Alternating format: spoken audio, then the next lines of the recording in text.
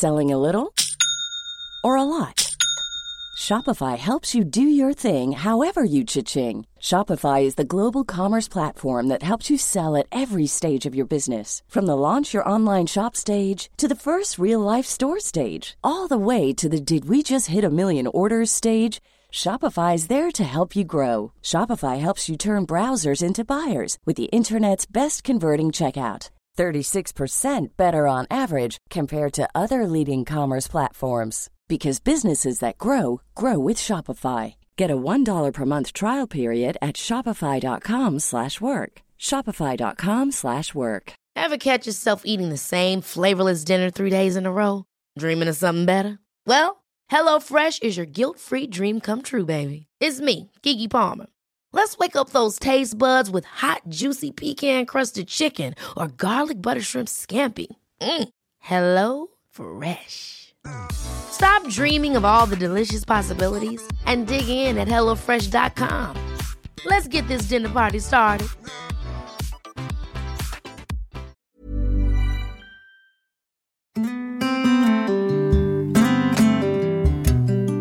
You're listening to the Kitchen Garden Magazine podcast, your fortnightly fix of gardening features, advice and chat. Subscribe and follow us now to never miss an episode. You're listening to Kitchen Garden Magazine, the home of down-to-earth advice for those growing their own fruit and veg. This is the July 2021 audio edition. Top Jobs for July. Tasks for Your Vegetable Patch by Joyce Russell. Lift autumn planted garlic. Autumn planted garlic will be ready to lift this month. Spring plantings can be left in the ground a while longer. Spread plants out so leaves dry in the sun, or use an airy shed if the weather is bad. Bulbs store for months in a cool, dry place. Water, water, water.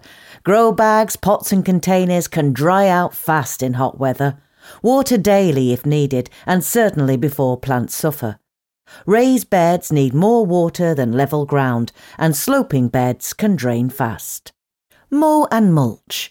Cut lawns before grass starts to seed and use the cuttings to mulch between rows of peas and beans or around thirsty pumpkin plants.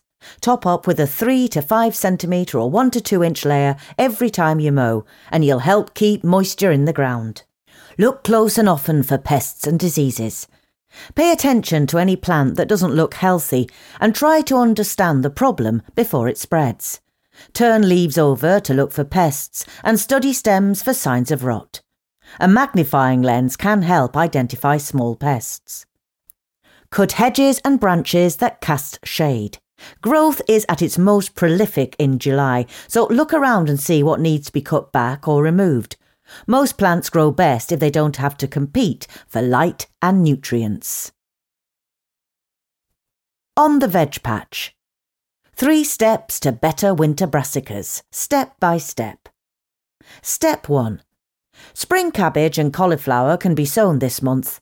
Buy sprouting broccoli, kale and Brussels sprouts as young plants. Don't let roots become crowded. Pop plants on if the final bed isn't ready for planting out. Plants can go in a bed after early peas and beans are cleared. Step 2.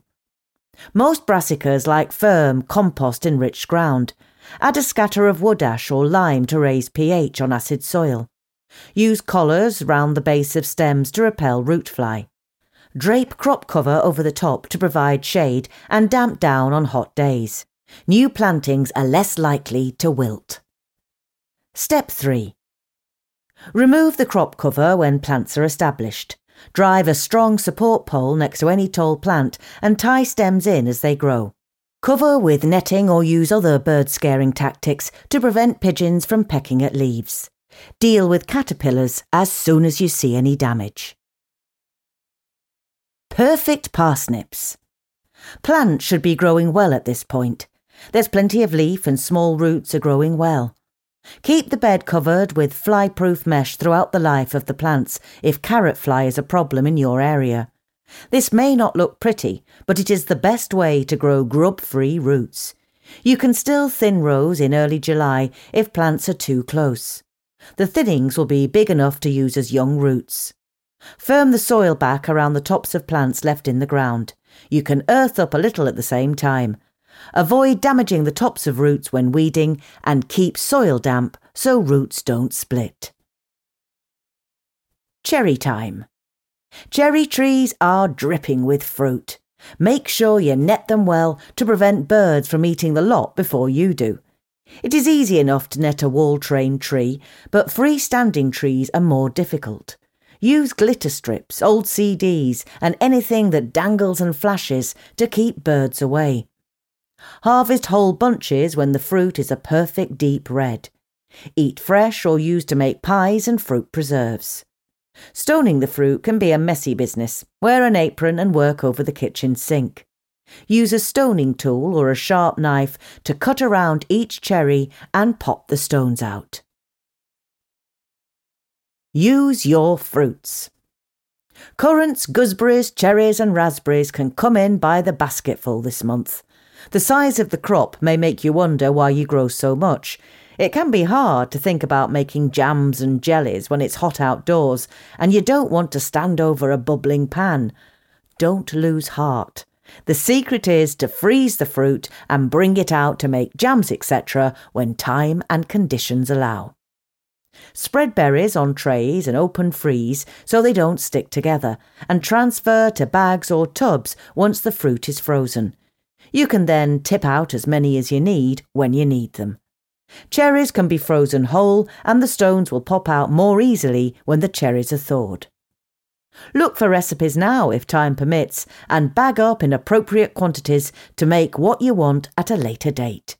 Homegrown fruit brings a sweet reminder of summer in the colder months.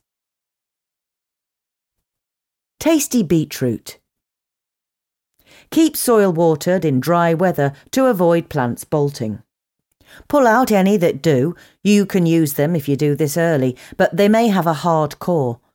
Use beetroot when they're no bigger than a tennis ball. They are juicy and delicious and should cook in half an hour. Roast with balsamic vinegar to bring out the sweet taste. Bottle and pickle for later use rather than leaving them to grow large and stringy. Empty beds. It is a good idea to plant or sow something new as soon as a bed clears. This makes use of the nutrients still in the ground after potatoes are lifted or rows of peas are hoed off. You could get an autumn crop from mange too if you sow early in July, or plenty of salad to enjoy. If you don't want to replant, then do cover the bed with mulch. This keeps the soil in good order until the bed is needed again. Improve pollination. Runner beans may produce lots of lovely scarlet blooms, but these can fall without setting pods if the weather is hot and dry. Lightly misting the plants with water will help to dampen the pollen just enough for good pod set. Don't let the soil dry out. Beans like plenty of water, and plants under stress are less likely to produce lots of pods. Climbing French beans may need the same treatment. First tomato flowers arrive a little later on outdoor plants than on greenhouse ones. Mist these with water if you want the best early fruit set. Later flowers don't need this attention. Grow lots of flowering plants to encourage pollinating insects to visit your garden. If there aren't many insects, try using an artist's paintbrush to move pollen between plants. This is only really practical for large flowers. Break off a male flower from a squash plant and use it to pollinate female ones. Do this when flowers are dry. Some plants need wind to shake them so pollen can fall from the male part to the female one. If there isn't any wind, then you should give a light shake to sweet corn and pepper plants. Brush a hand gently along pea and bean rows to help self-pollination. Pests and problems. White rot. If onion or garlic tops yellow and wilt, then lift a plant and check for white mouldy growth around the roots. If caught early, you can lift the crop before the problem spreads. Wash mildly affected bulbs and use them first. Wider planting can help control the disease. Potato blight. Warm and humid weather helps the spread of blight. Check potato leaves regularly for large greyish blotches that spread into one another. If whole tops are affected, then cut stems at ground level and remove them before spores spread down to the potatoes. Leave 3 weeks before digging. Raspberry beetle. Beetle grubs can damage the fruit. Eggs are laid in the flowers and hatch as fruit swells. Don't use sprays that might affect bees. Do dig to loosen soil in the winter. This allows birds to eat the beetles. Buy traps to catch beetles before they lay eggs. Deficiencies. If leaves look odd on any plant and you can't see evidence of a pest or disease, then consider your soil and check online for pictures of mineral deficiencies. Yellow between leaf veins may be due to low levels of magnesium. Add dilute Epsom salts to correct. Sow now. Winter cauliflower, spring cabbage, Swiss chard, spinach, spinach beet, salad leaves, lettuce, parsley, rows of kale to use as small leaves. Plant now. Cabbage, kale, cauliflower, broccoli, lettuce, any small plants still left in pots. Harvest. Broad beans, French beans, peas, carrots, beetroot, potatoes, onions, garlic, spinach, lettuce, salad leaves, lots of herbs, strawberries, raspberries, cherries, black currants, red currants, early blueberries and tomatoes. In the greenhouse with Martin Fish. This month's top job. Keep growing salads. Salads can be enjoyed all through the year, and a great benefit of growing under cover is you can grow your own very easily for most of the year. The mistake some people make is to run out of lettuce before sowing more seeds, which leads to a hungry gap. The secret to having a continuous supply is to plan ahead and sow and replant little and often.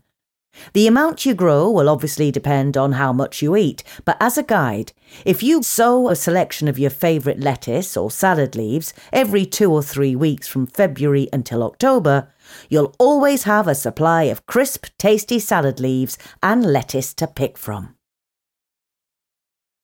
Propagate strawberries. Once strawberry plants have produced their crop of delicious fruits, the plants grow long runners, which is their way of naturally spreading over a wider area. If you don't intend to grow more plants from the runners, they can be cut off back into the centre of the plant. But if you want more plants, leave a few on to propagate from. To help keep your strawberry stock healthy, always select runners from the strongest plants that look healthy and fruit well, as weak-looking plants will produce weak new plants. Simply peg a few runners into small pots of compost, and in a few weeks, when they've rooted, cut the stalk and grow on the young plants for next year. Water and feed greenhouse vines. Although vines are totally hardy and can be grown outside, when grown under cover, you usually get a bigger crop because of the extra warmth and protection, especially when growing dessert varieties. By now, the grapes should be well formed and swelling, and during this time, it's important they get plenty of water and nutrients. Yes, vines will grow in dry places, but to get the best crop of grapes, watering and feeding will improve the quality, which is exactly what commercial growers across the world do. Occasionally water around the root area to keep the soil moist, and feed with a general fertiliser or with liquid seaweed, which is a favourite of many vineyard managers to supply essential nutrients. Sow courgettes for a late crop. Courgettes are in full production now, but by late summer the plants can start to look tired and mildew can be a serious problem, especially when the plants are grown under cover in hot conditions. To overcome this, and to ensure that you have a crop of tender fruits through late summer and into early autumn, it's well worth growing a second batch of plants to replace the older ones when they pass their best. You can sow the seeds up to the end of June, and in warm conditions they will grow quickly. Planted out in fresh soil and kept well watered, you'll be picking courgettes through until October, or even later if the weather is bright and mild. Feed citrus in pots. Citrus of all types are greedy plants when growing in large pots, and to keep them growing, flowering and fruiting, they need regular watering during the summer months. Never allow them to dry out, and always keep the compost moist. Feeding should also be done on a regular basis by mixing in a slow-release fertiliser to the compost or by giving a liquid feed every week. I tend to alternate with a high potash liquid feed and seaweed feed, which provides a good balance of essential nutrients to keep the foliage green and healthy, and to help the fruits develop. This regime can continue all through summer and up to around the end of September. What to do in July? Tomato plants are in full growth now and need regular watering and a weekly high potash feed to help the fruits swell and ripen over the coming months. Sow a section of leafy brassicas such as kale to provide you with young leaves over winter. Mist cucumber leaves with water to create humid conditions and to help deter red spider mites that thrive in hot, dry conditions. Trim back vigorous growth on squashes to prevent them from taking over the polytunnel. Keep sowing fast-growing annual herbs such as basil, dill and coriander for a fresh supply through late summer and autumn. July tips. If you grow your tomato plants in large pots and the compost has settled, now is a good time to top up with a few inches of fresh compost. This gives the plants a mid-season boost by encouraging new roots to develop, which helps the plant drink in more water and nutrients while the fruit is developing. A major pest under cover is whitefly, and hanging yellow sticky traps among the crops will allow you to monitor the infestation, and it also helps to catch the adults. It can be hot and bright at this time of year, so be prepared to shade delicate or newly planted vegetables with shade netting or a layer of fleece to help them establish and to prevent sunscorch. When nighttime temperatures are warm, it's fine to leave the greenhouse vents open all the time to keep a flow of air around the plants. In fact, a drop in temperature at night helps to keep plants strong and healthy. Regular watering is important to keep plants growing, and if possible, always try and water either early morning before it gets too warm or in the evening as the temperatures start to cool down. KG Problem Solver. Got a fruit or veg problem? Ask KG for help. Lemon tree, but no lemons. A couple of years ago, I bought a lemon bush, but it has never given me lemons. It lives in an unheated greenhouse all year in a large pot. I repotted it into a larger pot this year with compost for these plants, but all I get is growth. From Andrew Hatter of Rothwell.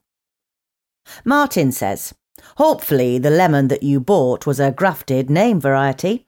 You can easily tell if it's grafted by looking at the base of the stem where you should see the graft a few inches above the soil level. Grafted lemons will always fruit better than seed-raised plants, which can be vigorous and slow to bear fruits. A cold greenhouse is fine in a mild winter, but if the weather is very frosty, it'll drop below zero in the greenhouse, which can damage the plant and prevent blossoming and fruit developing. Ideally, a minimum temperature of 5 degrees Celsius or 41 degrees Fahrenheit is needed to keep citrus ticking over. Having said that, your plant sounds healthy and is making strong growth. Potting it into a large pot will encourage strong growth at the expense of blossom, so you will need to be patient and wait for it to calm down a little and produce fruiting wood. Avoid high nitrogen feeds that encourage growth and instead feed weekly with a high potash fertiliser such as tomato feed over summer until the end of September. This will encourage the wood to ripen and flower buds to develop. Long stems can be pruned back by 1/3 to develop a good shape. Leek infestation. The last few months I have had little black beetles on my leeks. They must lay their eggs inside the leaves and then they go soft and very brown. I cover them with netting, but is there a spray I could also use? From S. Chester of Crewe. Steve says, leeks commonly suffer from two pests that bore into the leaves. Leek moth, the larvae of which is a caterpillar with a distinct head and legs, and leek leaf minor, the legless maggot of a fly lacking a distinct head. Both cause similar damage by boring into the leaves and stems, allowing rots to set in. Leek moth is a little more common in the south, although spreading fast, and the caterpillars pupate in fine net-like cocoons on the foliage, which are quite easy to spot. Unfortunately, there are no sprays available to gardeners to control either pest, and you can only rely on covering the crop with very fine crop protection mesh such as EnviroMesh from the moment they are planted out until the end of November, when the pests become dormant for the winter. It is also important to rotate your crops and not to plant into soil which might be host to overwintering pests. If you do, there is a danger that pupating insects will simply leave the soil and become trapped under the netting around your new crops. Broad beans decimated. My broad bean seeds were doing well in the polytunnel until I found several had lost their tops overnight. What could be the cause? From Mike Ford of Portskewett. Tony says, in the absence of any other incriminating evidence, I suspect that your beans have been nipped off by mice or voles. Setting traps, humane or otherwise, or covering the trays with fine wire mesh may help. Raising trays up off the ground on benching can also help make it a little more difficult for critters to find them. Blueberry bush indoors. I have a pink lemonade blueberry bush which fruited very well last year. It moved indoors for the winter and has ticked over nicely. However, some of the older leaves are becoming mottled and brown, with some curling up into themselves. The bush is still putting on new growth, but the whole plant just looks a bit sad and droopy. From Rosalind Walsh in Lancashire.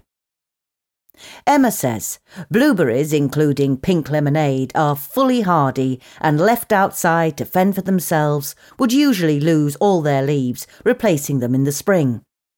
Indoors, your plant has kept its leaves, but perhaps due to natural ageing or perhaps due to lower humidity levels inside, some of the leaves on your plant have gone brown.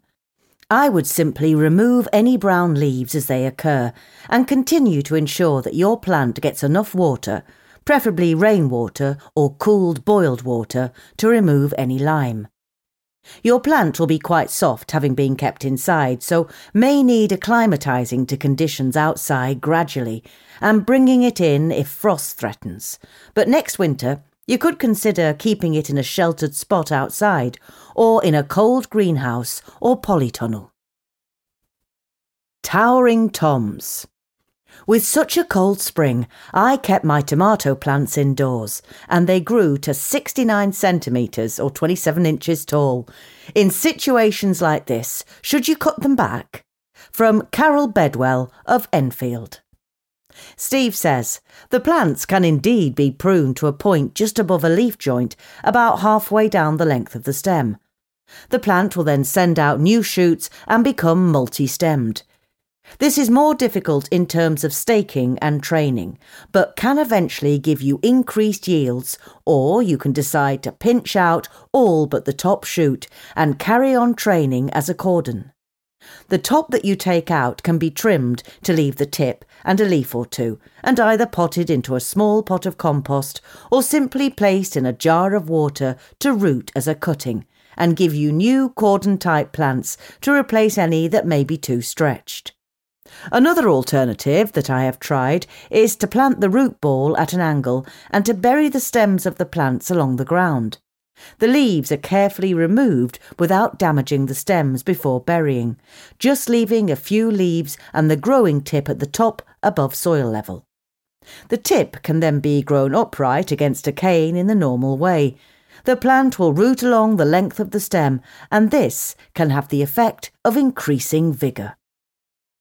Winter lettuce in summer. My hubby and I decided to sow some lettuce yesterday. I didn't have my glasses on but could read lettuce on the packet, so he popped them into a raised bed and watered them in. He then asked what variety they were. I looked more closely. Winter Imperial. Will they grow over the summer or not? From P. Hill of Sleaford. Emma says, yes, your lettuces will grow when sown now. They are hardier than most, so usually recommended for autumn sowing, but will grow at other times. They might be more likely to bolt in hot weather, but all lettuces are prone to that. Better to save the rest of the seeds for the autumn, although, to be honest, I struggle to grow decent lettuces over winter in my polytunnel. They usually rot off at the stems before they reach a decent size. Produce fit for a champion. When Wimbledon winner and former world #1 tennis player Sir Andy Murray bought Cromlix Hotel in Dunblane in 2013, one of his priorities was installing a kitchen garden. Garden manager Sarah Janisch-Korser explains. As a World Wildlife Fund Global Ambassador, sustainability is an important issue for Andy.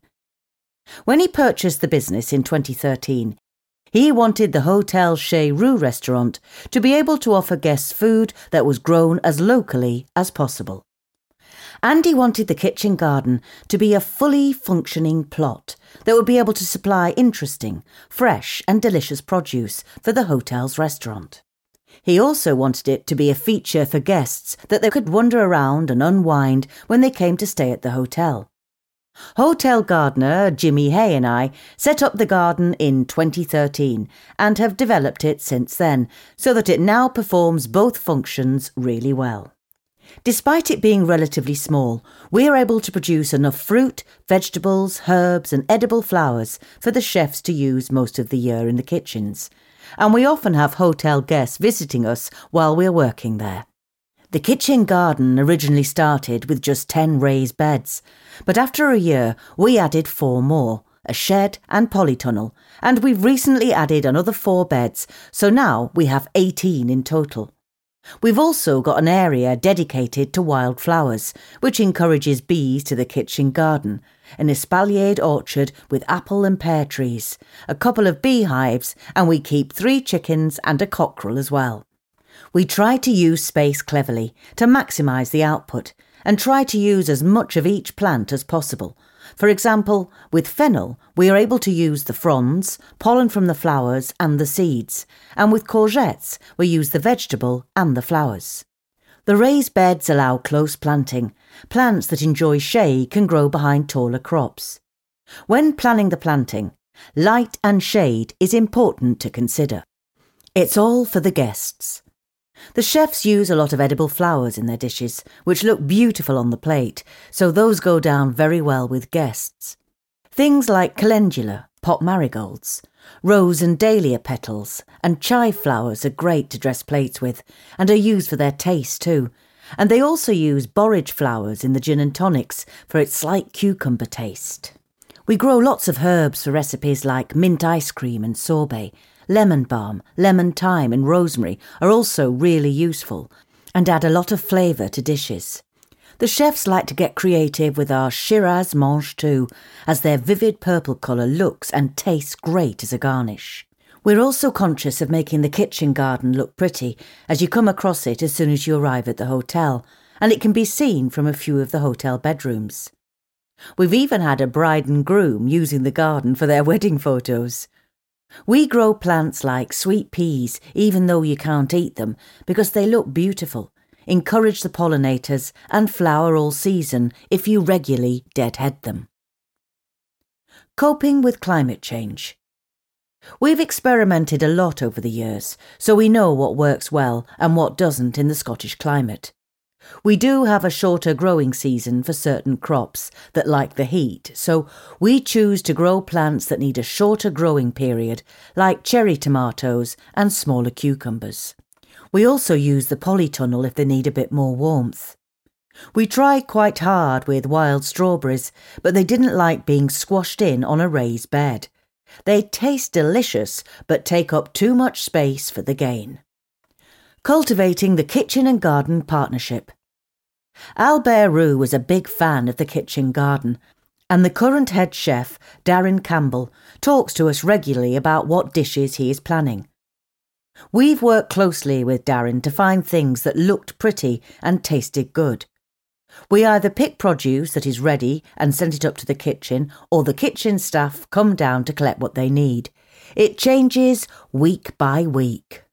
But we know they always need herbs and garnishes, and they can always use berries like blueberries, gooseberries and blackcurrants, or French beans, runner beans and broad beans. Organic principles only at Cromlix. In terms of pest control, we use organic principles. We have beer traps and use nematodes to control the slug and snail population, and put wool pellets around some plants.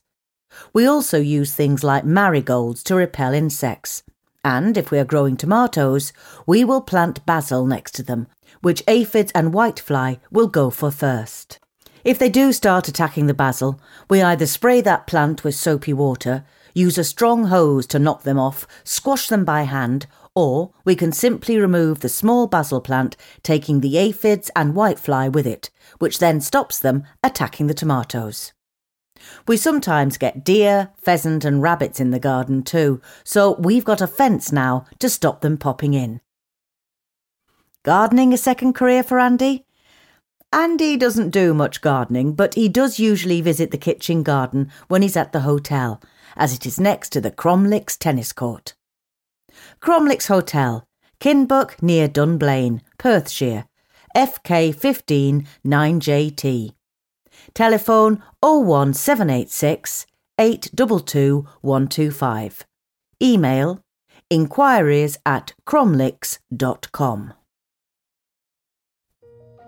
All My Reads gives you unlimited access to more than 100 specialist books, from history to mystery, rockets to royals, planes to trains, bikes to biographies, and much, much more.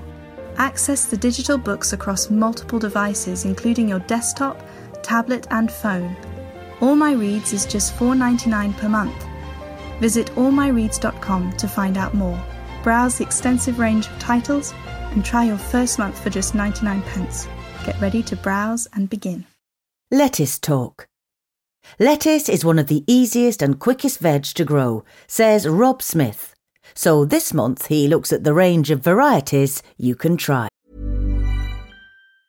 Hey, I'm Ryan Reynolds. Recently, I asked Mint Mobile's legal team if big wireless companies are allowed to raise prices due to inflation. They said yes. And then when I asked if raising prices technically violates those onerous 2-year contracts, they said, "What the f*** are you talking about, you insane Hollywood ass?"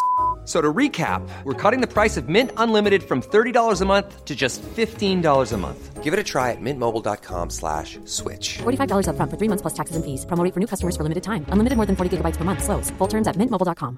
Ever catch yourself eating the same flavorless dinner 3 days in a row? Dreaming of something better? Well, HelloFresh is your guilt-free dream come true, baby. It's me, Keke Palmer. Let's wake up those taste buds with hot, juicy pecan-crusted chicken or garlic butter shrimp scampi. Hello Fresh.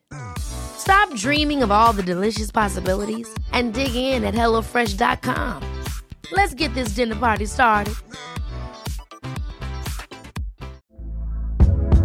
Hey there, it's Michelle Norris. I'm host of a podcast called Your Mama's Kitchen. When I travel, I'm usually looking for a way to find a taste of home when I'm not at home. And one of the things I love to do when I am at home is entertain. And Airbnb allows me to do that. When I was in California recently, I rented a house that had a great kitchen. And when we were sitting around the table, we were all thinking, we're in someone else's house. Someone could be in all of our homes as well. If you have a home, but you're not always at home, you have an Airbnb. Your home might be worth more than you think. Find out how much at airbnb.com/host.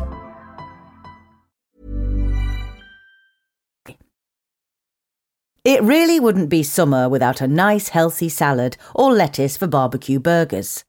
And with a few pinches of seed, you can produce colourful leaves for months on end. In fact, lettuce plants are pretty hardy and can cope with a light frost. Plus, there are even varieties which will happily grow throughout most winters, even shrugging off the odd snow shower. The humble lettuce isn't just a quick cropper. It can also add bursts of colour and texture to an ornamental kitchen garden, as well as precision straight rows on an allotment. No RHS show garden would be without a grow-your-own patch filled with green, red and speckled lettuce. Lettuce types. Loose leaf. These are for constant harvesting of a few leaves from each plant. Perfect to pick a meal at a time. Plus they will crop for quite a long time. Varieties such as salad bowl green won't heart up or form a dense plant, just lots of leaves. Crisp heads. As the name suggests, these varieties will heart up to form dense, crisp plants. Normally known as iceberg types in the supermarket or greengrocers, there are red versions as well as green. Most newer varieties of crisp heads are developed with the commercial grower in mind, therefore they need good moisture and warmth to reach their potential. This could be an issue when growing on the allotment, so go for an older variety which will cope better with garden conditions, such as Webb's Wonderful or Red Iceberg. Butterheads.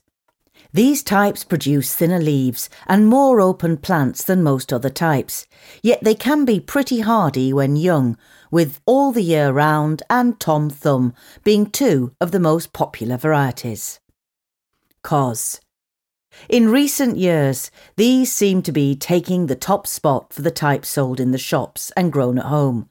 These plants have the most upright, crisp, sweet leaves which are held above the soil, so are less prone to damage.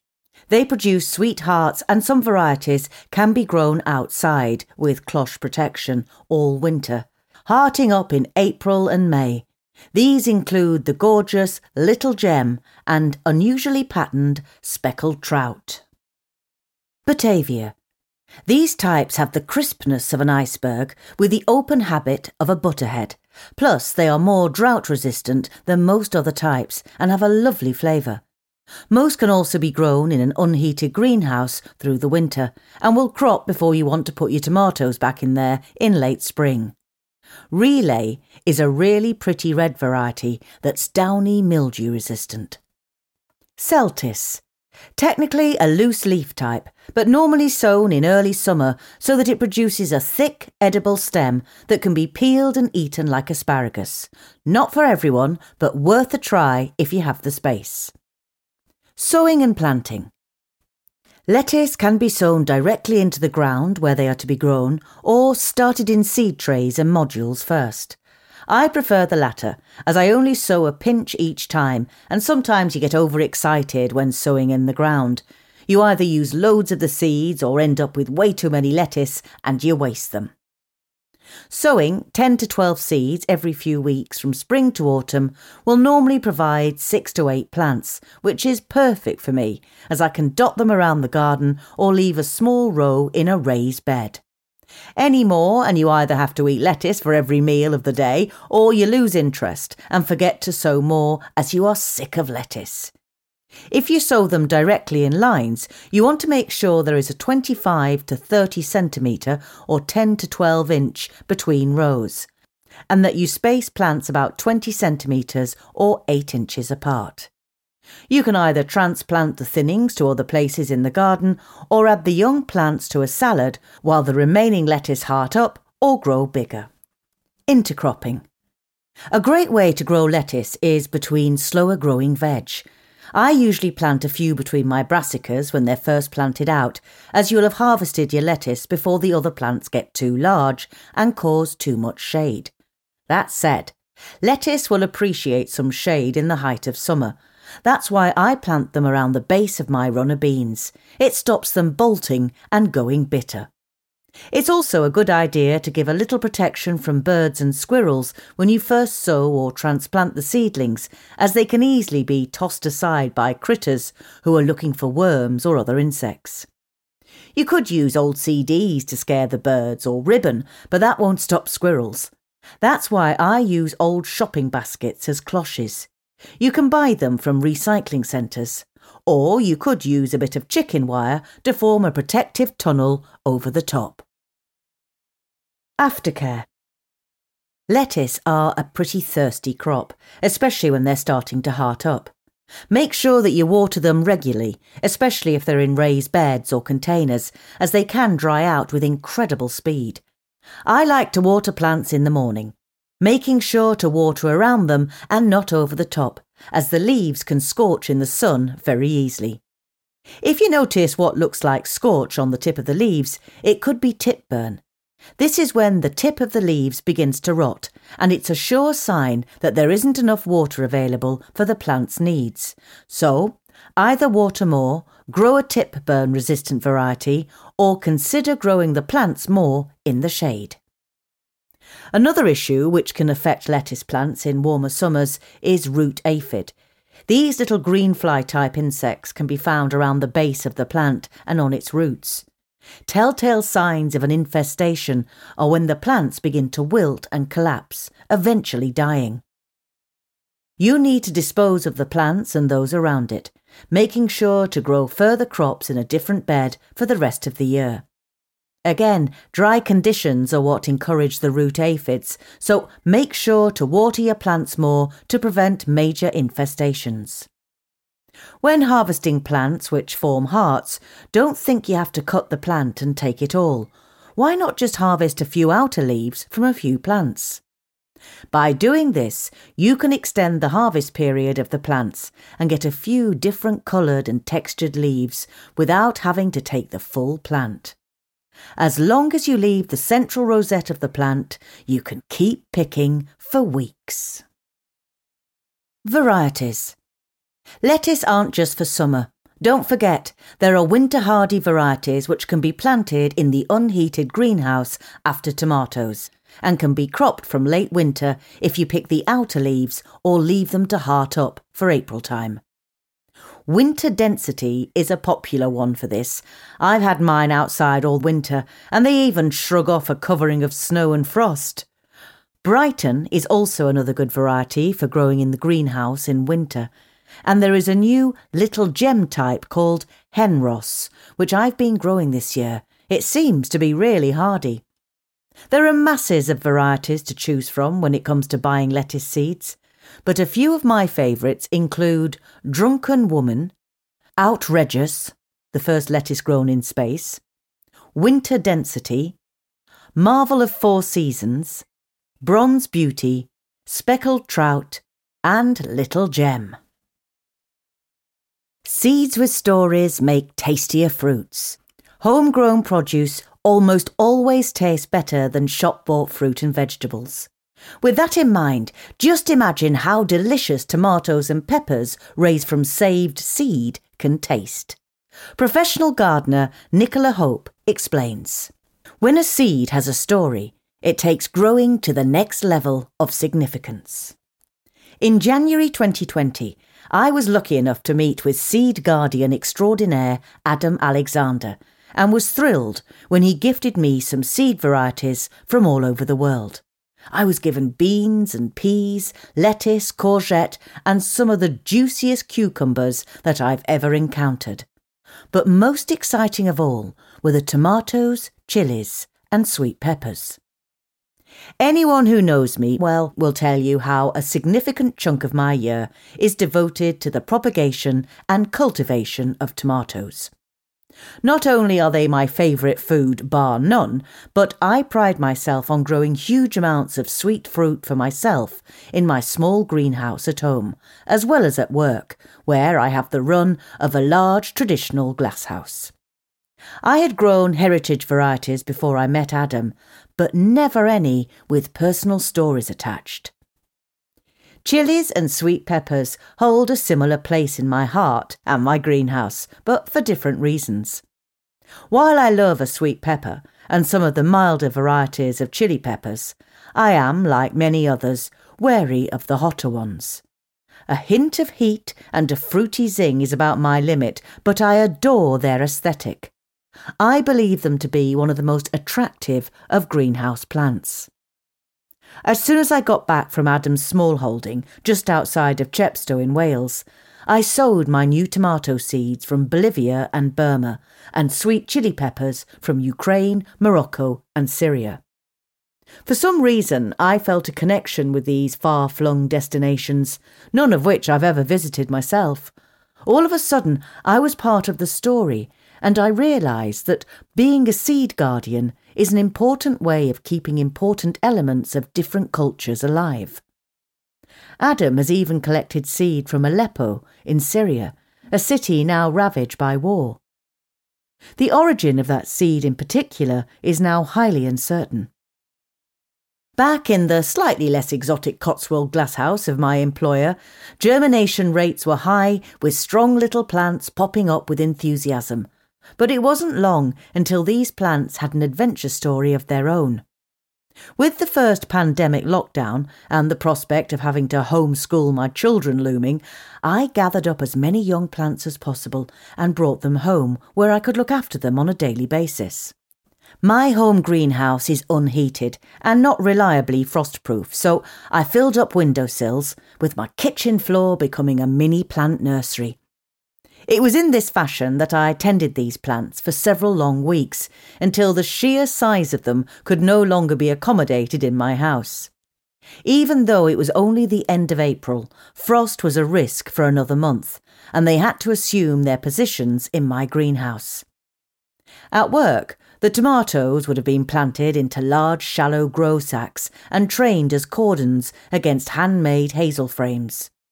The pepper plants would have had roomy individual pots with plenty of space around them for ventilation to minimise the chance of attack from pests and diseases. At home, the tomatoes were in smaller pots and trained up string attached to the horizontal hanging basket rails of my greenhouse. The peppers were crammed on to the staging. Before long, it resembled a mini jungle. I loved it. A couple of lengths of horticultural fleece were kept handy in which to carefully wrap the plants should nighttime temperatures look like plummeting. This worked very well, despite a couple of very sharp frosts towards the end of May. These cold nights did not hinder the tomatoes from setting fruit, and it was the Bolivian orange cherry tomatoes that kicked off a wonderful summer of sweet fruit and zingy peppers. A Ukrainian red bell pepper was particularly delicious. It was so incredibly juicy that it jumped to the top of the favourite list. Adam describes the little old lady from whom he originally bought the fruit in the market in Donetsk. She was one of generations of the same family to grow this pepper. As I eat my own fruits, I like to imagine that there are people in Donetsk doing exactly the same. Saving seed from peppers is easy. As you prepare the fruit for cooking, you scrape the seeds onto a piece of kitchen paper and leave to dry overnight. Once you're sure that it is dry, you gently shake the seeds into an envelope and store it in an airtight container in a consistently cool place until it's time to think about sowing again. Saving tomato seed is slightly more complicated.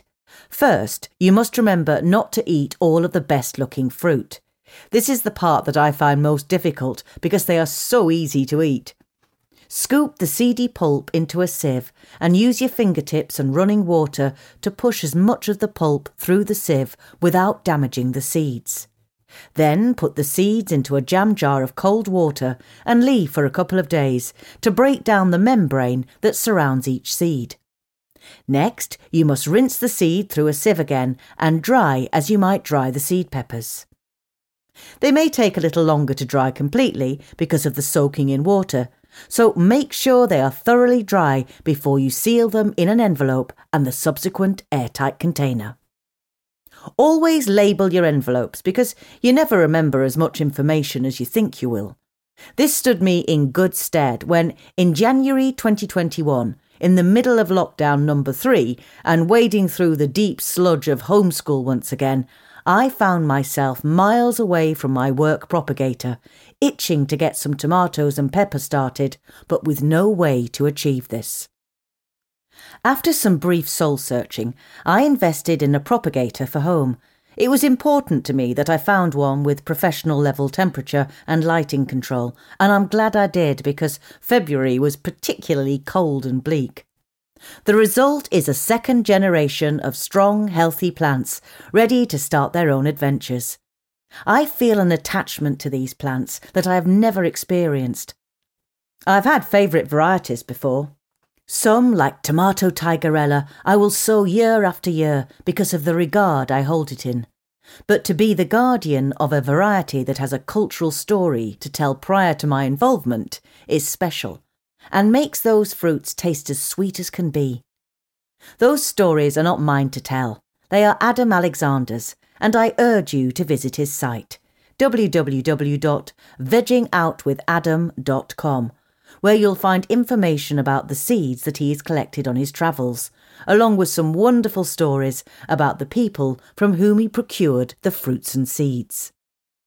Another way to grow seeds with stories is to join the Heritage Seed Library, which is maintained by organic growing charity Garden Organic. It preserves and makes heirloom seed varieties available to growers. This is a wonderful way to grow something different while also keeping a story alive. I have gone full circle with my seeds, plants and fruits, and I will continue to sow seeds with stories. Back to school with raspberries. With a focus on raspberries this month, David Patch explains exactly what is required to cultivate the tastiest of fruit. How can we grow the best tasting fruit possible? It's a question that is surely at the forefront of every gardener's mind as the summer progresses. We are not commercial growers who have other criteria such as appearance, yield and shelf life to consider. Even a small plot is capable of producing more than enough fruit for our needs, and we can pick and eat or freeze within a matter of hours, so no need to worry about storage and transportation. It's flavour that drives us to grow our own, and this month, in a focus on raspberries, we'll be looking at how fruit ripens and what we can do to get the tastiest berries possible. Much of what we'll look at applies to all fruit, so don't be afraid to try some of the principles with any other fruit you grow and see if you can make this year's crops the best yet. Some basic botany.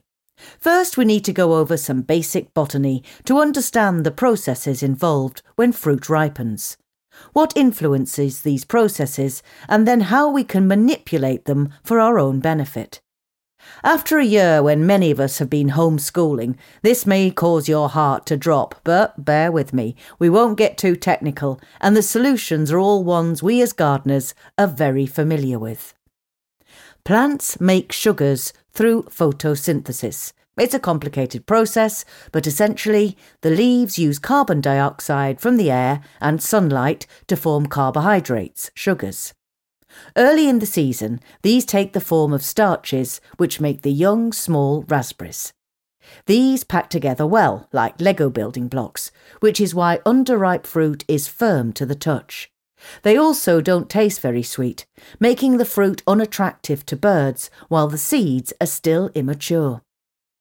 Once the seeds are fully formed and viable, so would grow if planted, the ripening process can begin in earnest. This is done by the plant producing ethylene, a gas hormone which starts to change the texture, taste and appearance of the fruit. The starch in the berries is broken down into simple sugars: fructose, glucose and sucrose, the sugars we find so appealing. Cell walls disintegrate so the fruit becomes softer. Pigments in the fruit become more noticeable. The main way we can tell many fruits, including raspberries, are ripe is due to the colour change. Sugars in fruit are measured by something called the Brix level.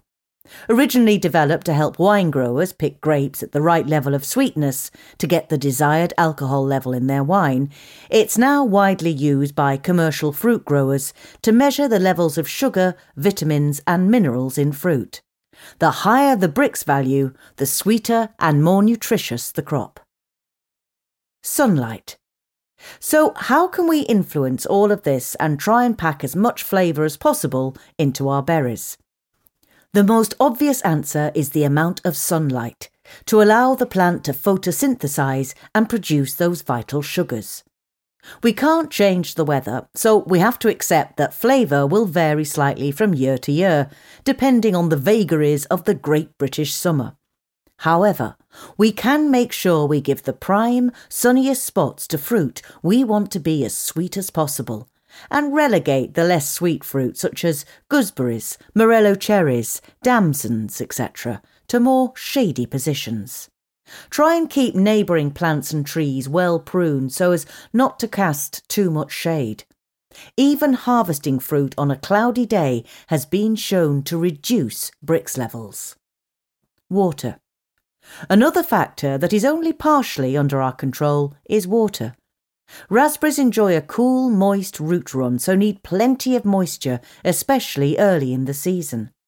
However, a lot of water when the fruit is ripening is counterproductive.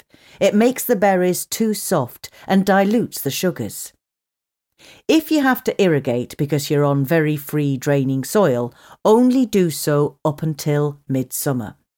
As with many plants, a thick mulch applied in spring when the soil is damp is the best way to ensure water levels remain consistent. Fertilisers. Where it becomes much more interesting is how feeding plants affects flavour, and there are several ways we can apply fertilisers to boost Brix levels and get the tastiest fruit. Plants need 3 main macronutrients to grow well: nitrogen, N, phosphorus, P, and potassium, K. You'll see these mentioned on just about every plant feed you can buy. For fruit growing, the most important two are nitrogen and potassium, and the ratio of them available to the plant at any one time. Nitrogen is used mainly for growth, for producing new stems and healthy foliage. Plants need plenty at the start of the growing season so they can maximise photosynthesis. However, as the summer progresses, it's the potassium which becomes most important. Many scientific studies have shown that a high potassium, low nitrogen ratio as fruit ripens increases sugar content and flavour. Many gardeners use a one-size-fits-all approach to using fertiliser, a handful of general-purpose feeds such as Grow More at the start of the season, and the job is done. Others rely on an annual mulch of manure. While these help and are certainly time-efficient, it's not the best way to get the very best flavour. Instead, we should switch to a 2-phase strategy, giving a little nitrogen, pelleted chicken manure is excellent, early in the year, but then switching from May onwards to a high potassium feed. You can buy sulphate of potash, but the easiest way is to use a liquid tomato feed. That way we give the plant the right nutrients at the right time, and should get the highest levels of sugar. Using a seaweed foliar feed over the summer has also been shown to improve Brix levels. They are very low in N, P and K, the macronutrients, but are very high in all the micronutrients and trace elements plants need to thrive. They stimulate root growth, and a better root system increases the uptake of water and minerals, so the plant can pack the fruit with sugary carbs. In short, the healthier the plant, the tastier the fruit. Comfrey feed. A superb alternative to shop-bought fertilisers is to use comfrey, symphytum leaves, to make a tea. Comfrey is an excellent plant to have in the garden or allotment. It will grow just about anywhere, and the deep roots draw up goodness in the soil to make the leaves high in nutrients, especially potash. The best variety to grow is a clone called Bocking 14, but any comfrey will do. Essentially, you gather some comfrey leaves and leave them to steep in water for a couple of weeks, resulting in a tea-coloured liquid which can be used undiluted as an excellent summer feed for all fruit. Aim for about 1 kilogram or 2.2 pounds of chopped leaves per 15 litres of water. It's a good idea to enclose the leaves in a hessian sack or old pillowcase. These can be used as a great addition to the compost heap. Be warned, the smell is pretty appalling as the comfrey starts to decompose. Sight at the far end of the garden. Raspberries for flavour. Glen Clover. One of the earliest varieties to ripen, the heavy crops and the fact that it has one of the longest picking seasons of any variety make it a great choice, if you only have room for a few canes. The flavour is excellent, offering a great balance of sweetness and acidity. Glen Lyon. Compact growth and completely spine-free canes make this ideal for smaller spaces. Good flavour, this responds very well to a high potash feeding programme for the best quality fruit. Mid-season variety. Glen Prosen. Superb mid-late season variety. Strong canes which need very little support, huge crops of bright red berries and very good disease resistance. The flavour is very good, both fresh and frozen. Malling Jewel, released in 1949 as a product of the East Malling Research Station breeding programme. This is still one of the best raspberries for flavour. Naturally sweet and firm fruit on compact canes. A good feeding programme makes these taste out of this world. Himbo Top. For me, this is one of the best autumn fruiting varieties to plant. The fruit is excellent.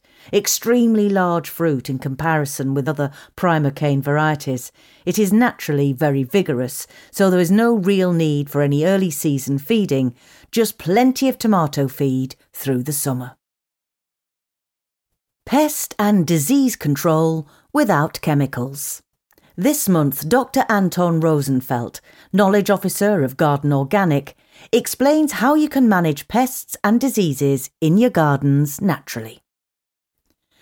Perhaps one of the key barriers to venturing down the organic route is the fear that without chemicals there will be nothing to protect your plants from attack from pests and diseases. This really requires a change in mindset. Organic pest and disease management isn't about simply replacing synthetic chemicals with organic equivalents, but instead adopting a holistic and proactive approach. Generally, there are fewer silver bullets in organic growing. Instead, it's about creating an environment that greatly reduces the opportunities for pests and diseases to take hold. With our pollinators in decline and a biodiversity crisis on our doorstep, now more than ever we should ditch the toxic chemicals. Here are a few tried and tested alternative approaches. A biodiverse environment. Biodiversity really is your ally in the garden. Last year I started seeing aphids on my peppers in July. Rapidly, a ladybird larva started devouring the aphids, soon joined by a hoverfly larva, then finally a parasitic wasp knocked the rest of them out. This was the result of having many flowering plants around the garden, such as buckwheat, phacelia, fennel, and calendula to provide pollen and nectar to support these beneficial insects. Resistant varieties. Choice of plant variety is important in the fight against pests and diseases. Often those we are accustomed to see in our supermarkets are quite disease susceptible and rely on high inputs of sprays, so they may not be the best choice for growing at home. For example, Cox's orange pippin apples are extremely susceptible to apple scab. So, if you like the flavour of a Cox without the diseases, Sunset might be a better one to try. I also go for potato varieties with better resistance to tuber blight, such as Orla, which has good flavour too. Transplants. As a gardener, you have the luxury of being able to grow plants to a slightly larger size in small pots before planting them out, unlike the commercial grower. This means that they are less vulnerable to slug attack than if you had sown them directly in the soil or planted them out as small seedlings. Remember to expose them to the outdoors to harden them off properly first. Otherwise, you have soft, fleshy plants that are a particularly tasty snack for all manner of pests. Timing. Growing at home doesn't have the pressures of producing a consistent supply to satisfy a market, so you can grow at times that suit you. I have taken to growing things when they are less likely to be attacked by pests and diseases. For instance, early varieties of potatoes can be harvested before the blight pressure intensifies, usually from mid-July onwards. I also delay growing oriental brassicas and rocket until later in the year, or even over winter, when there are fewer flea beetles to chomp little holes in the leaves.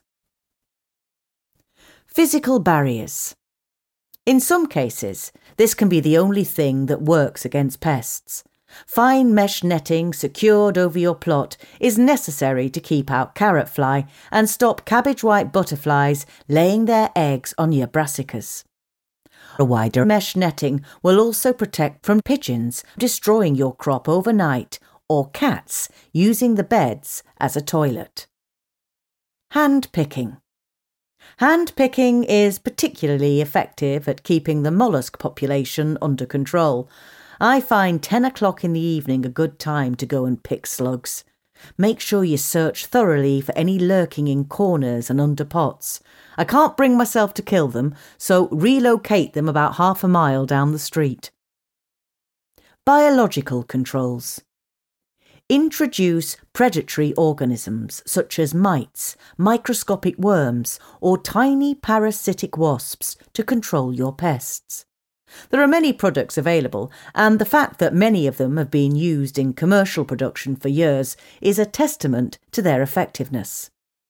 There are those that work against a whole range of pests, including slugs, sciarid flies, vine weevils, whiteflies, and red spider mites. They can, however, work out quite pricey to use, so it is important to follow the instructions closely as to how and when to apply them, as they won't be very effective under suboptimal conditions. Organic sprays. Natural or organic sprays are considered a last port of call when things get out of hand. Perhaps the most commonly used are soft soap sprays. They remove the waxy layer that protects soft-bodied insects such as aphids. Although their effects on hard-bodied beneficial insects such as ladybirds is small, they do have some impact, so should be used with care. Pyrethrum, another natural insecticide, is derived from chrysanthemum flowers and breaks down quickly in the environment. However, it is a broad-spectrum insecticide that is harmful to pollinators, so I wouldn't want to use it on a regular basis. Last word.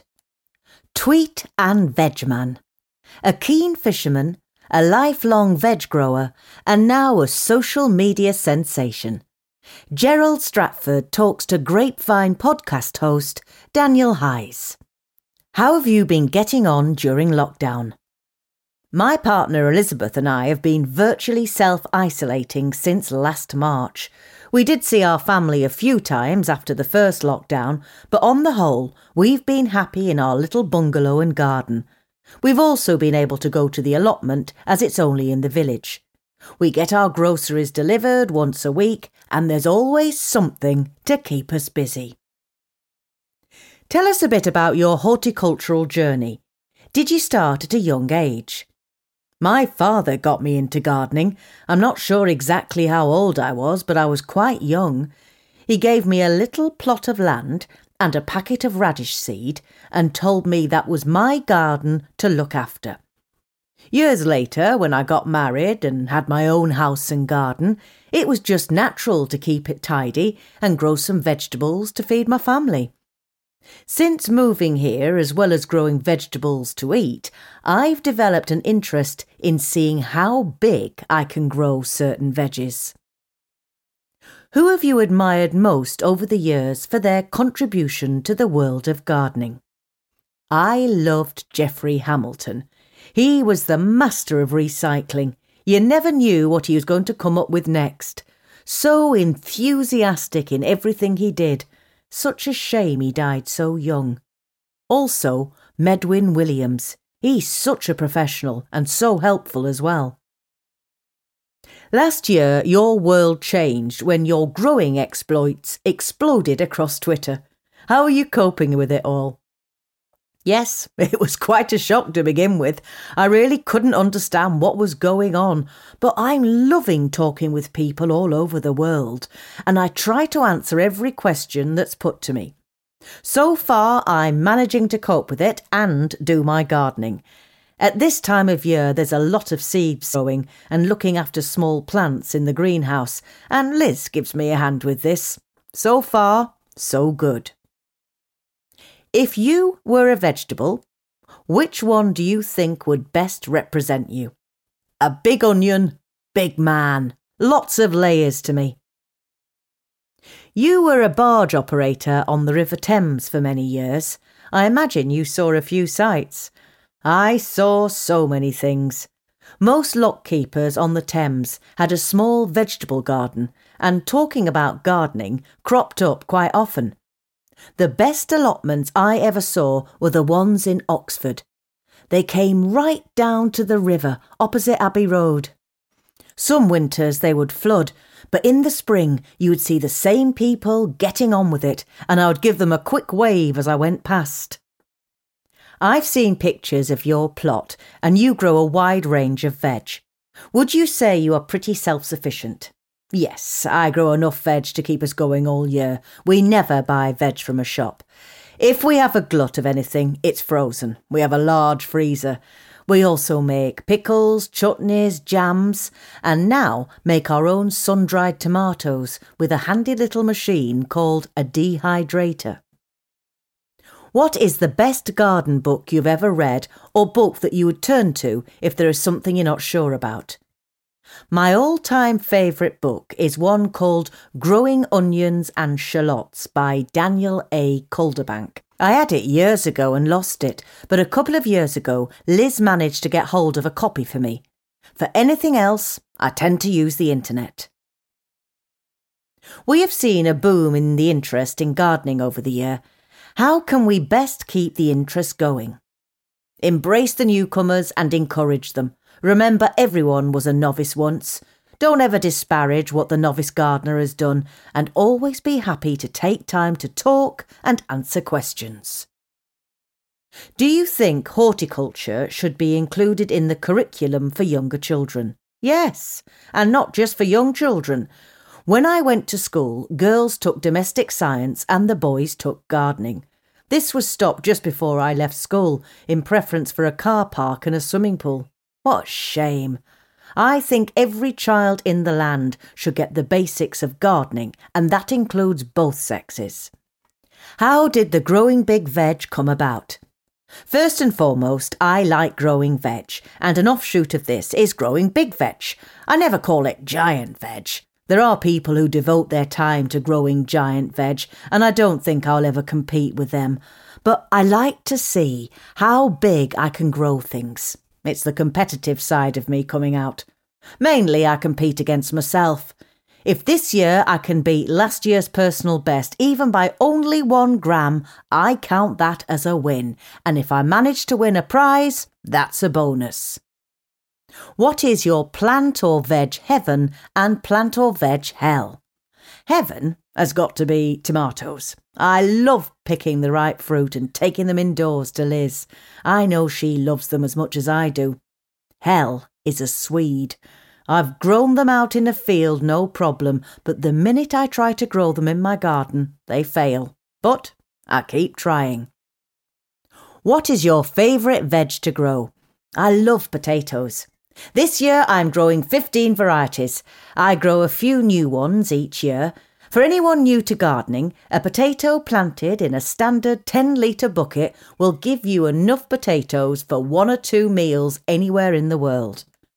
Put a layer of compost in the bottom of the bucket, fill the bucket with compost and place somewhere in the garden or on a balcony.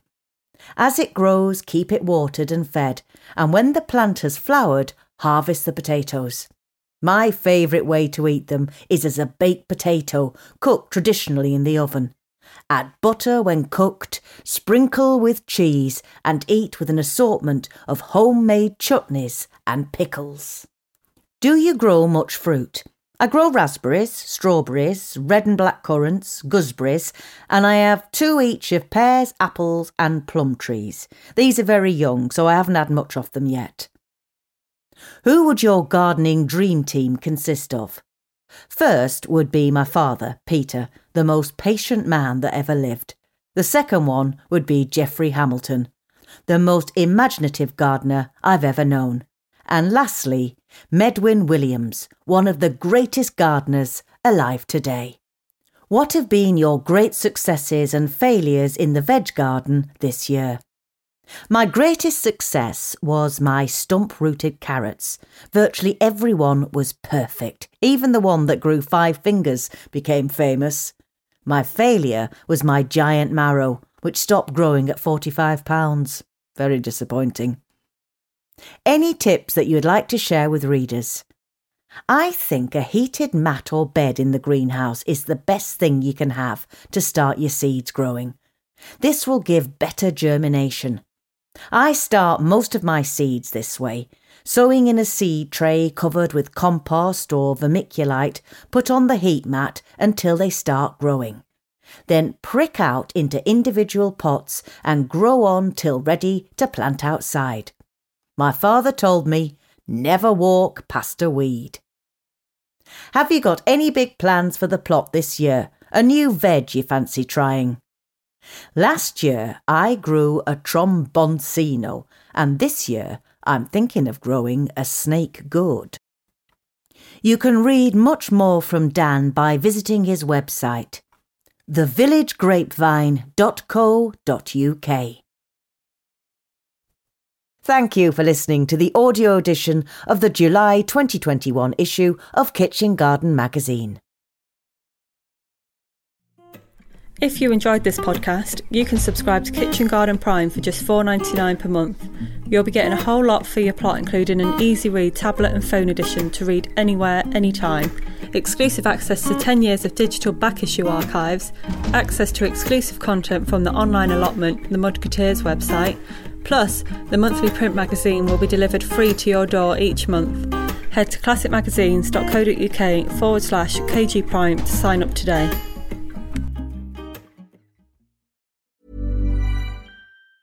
Planning for your next trip?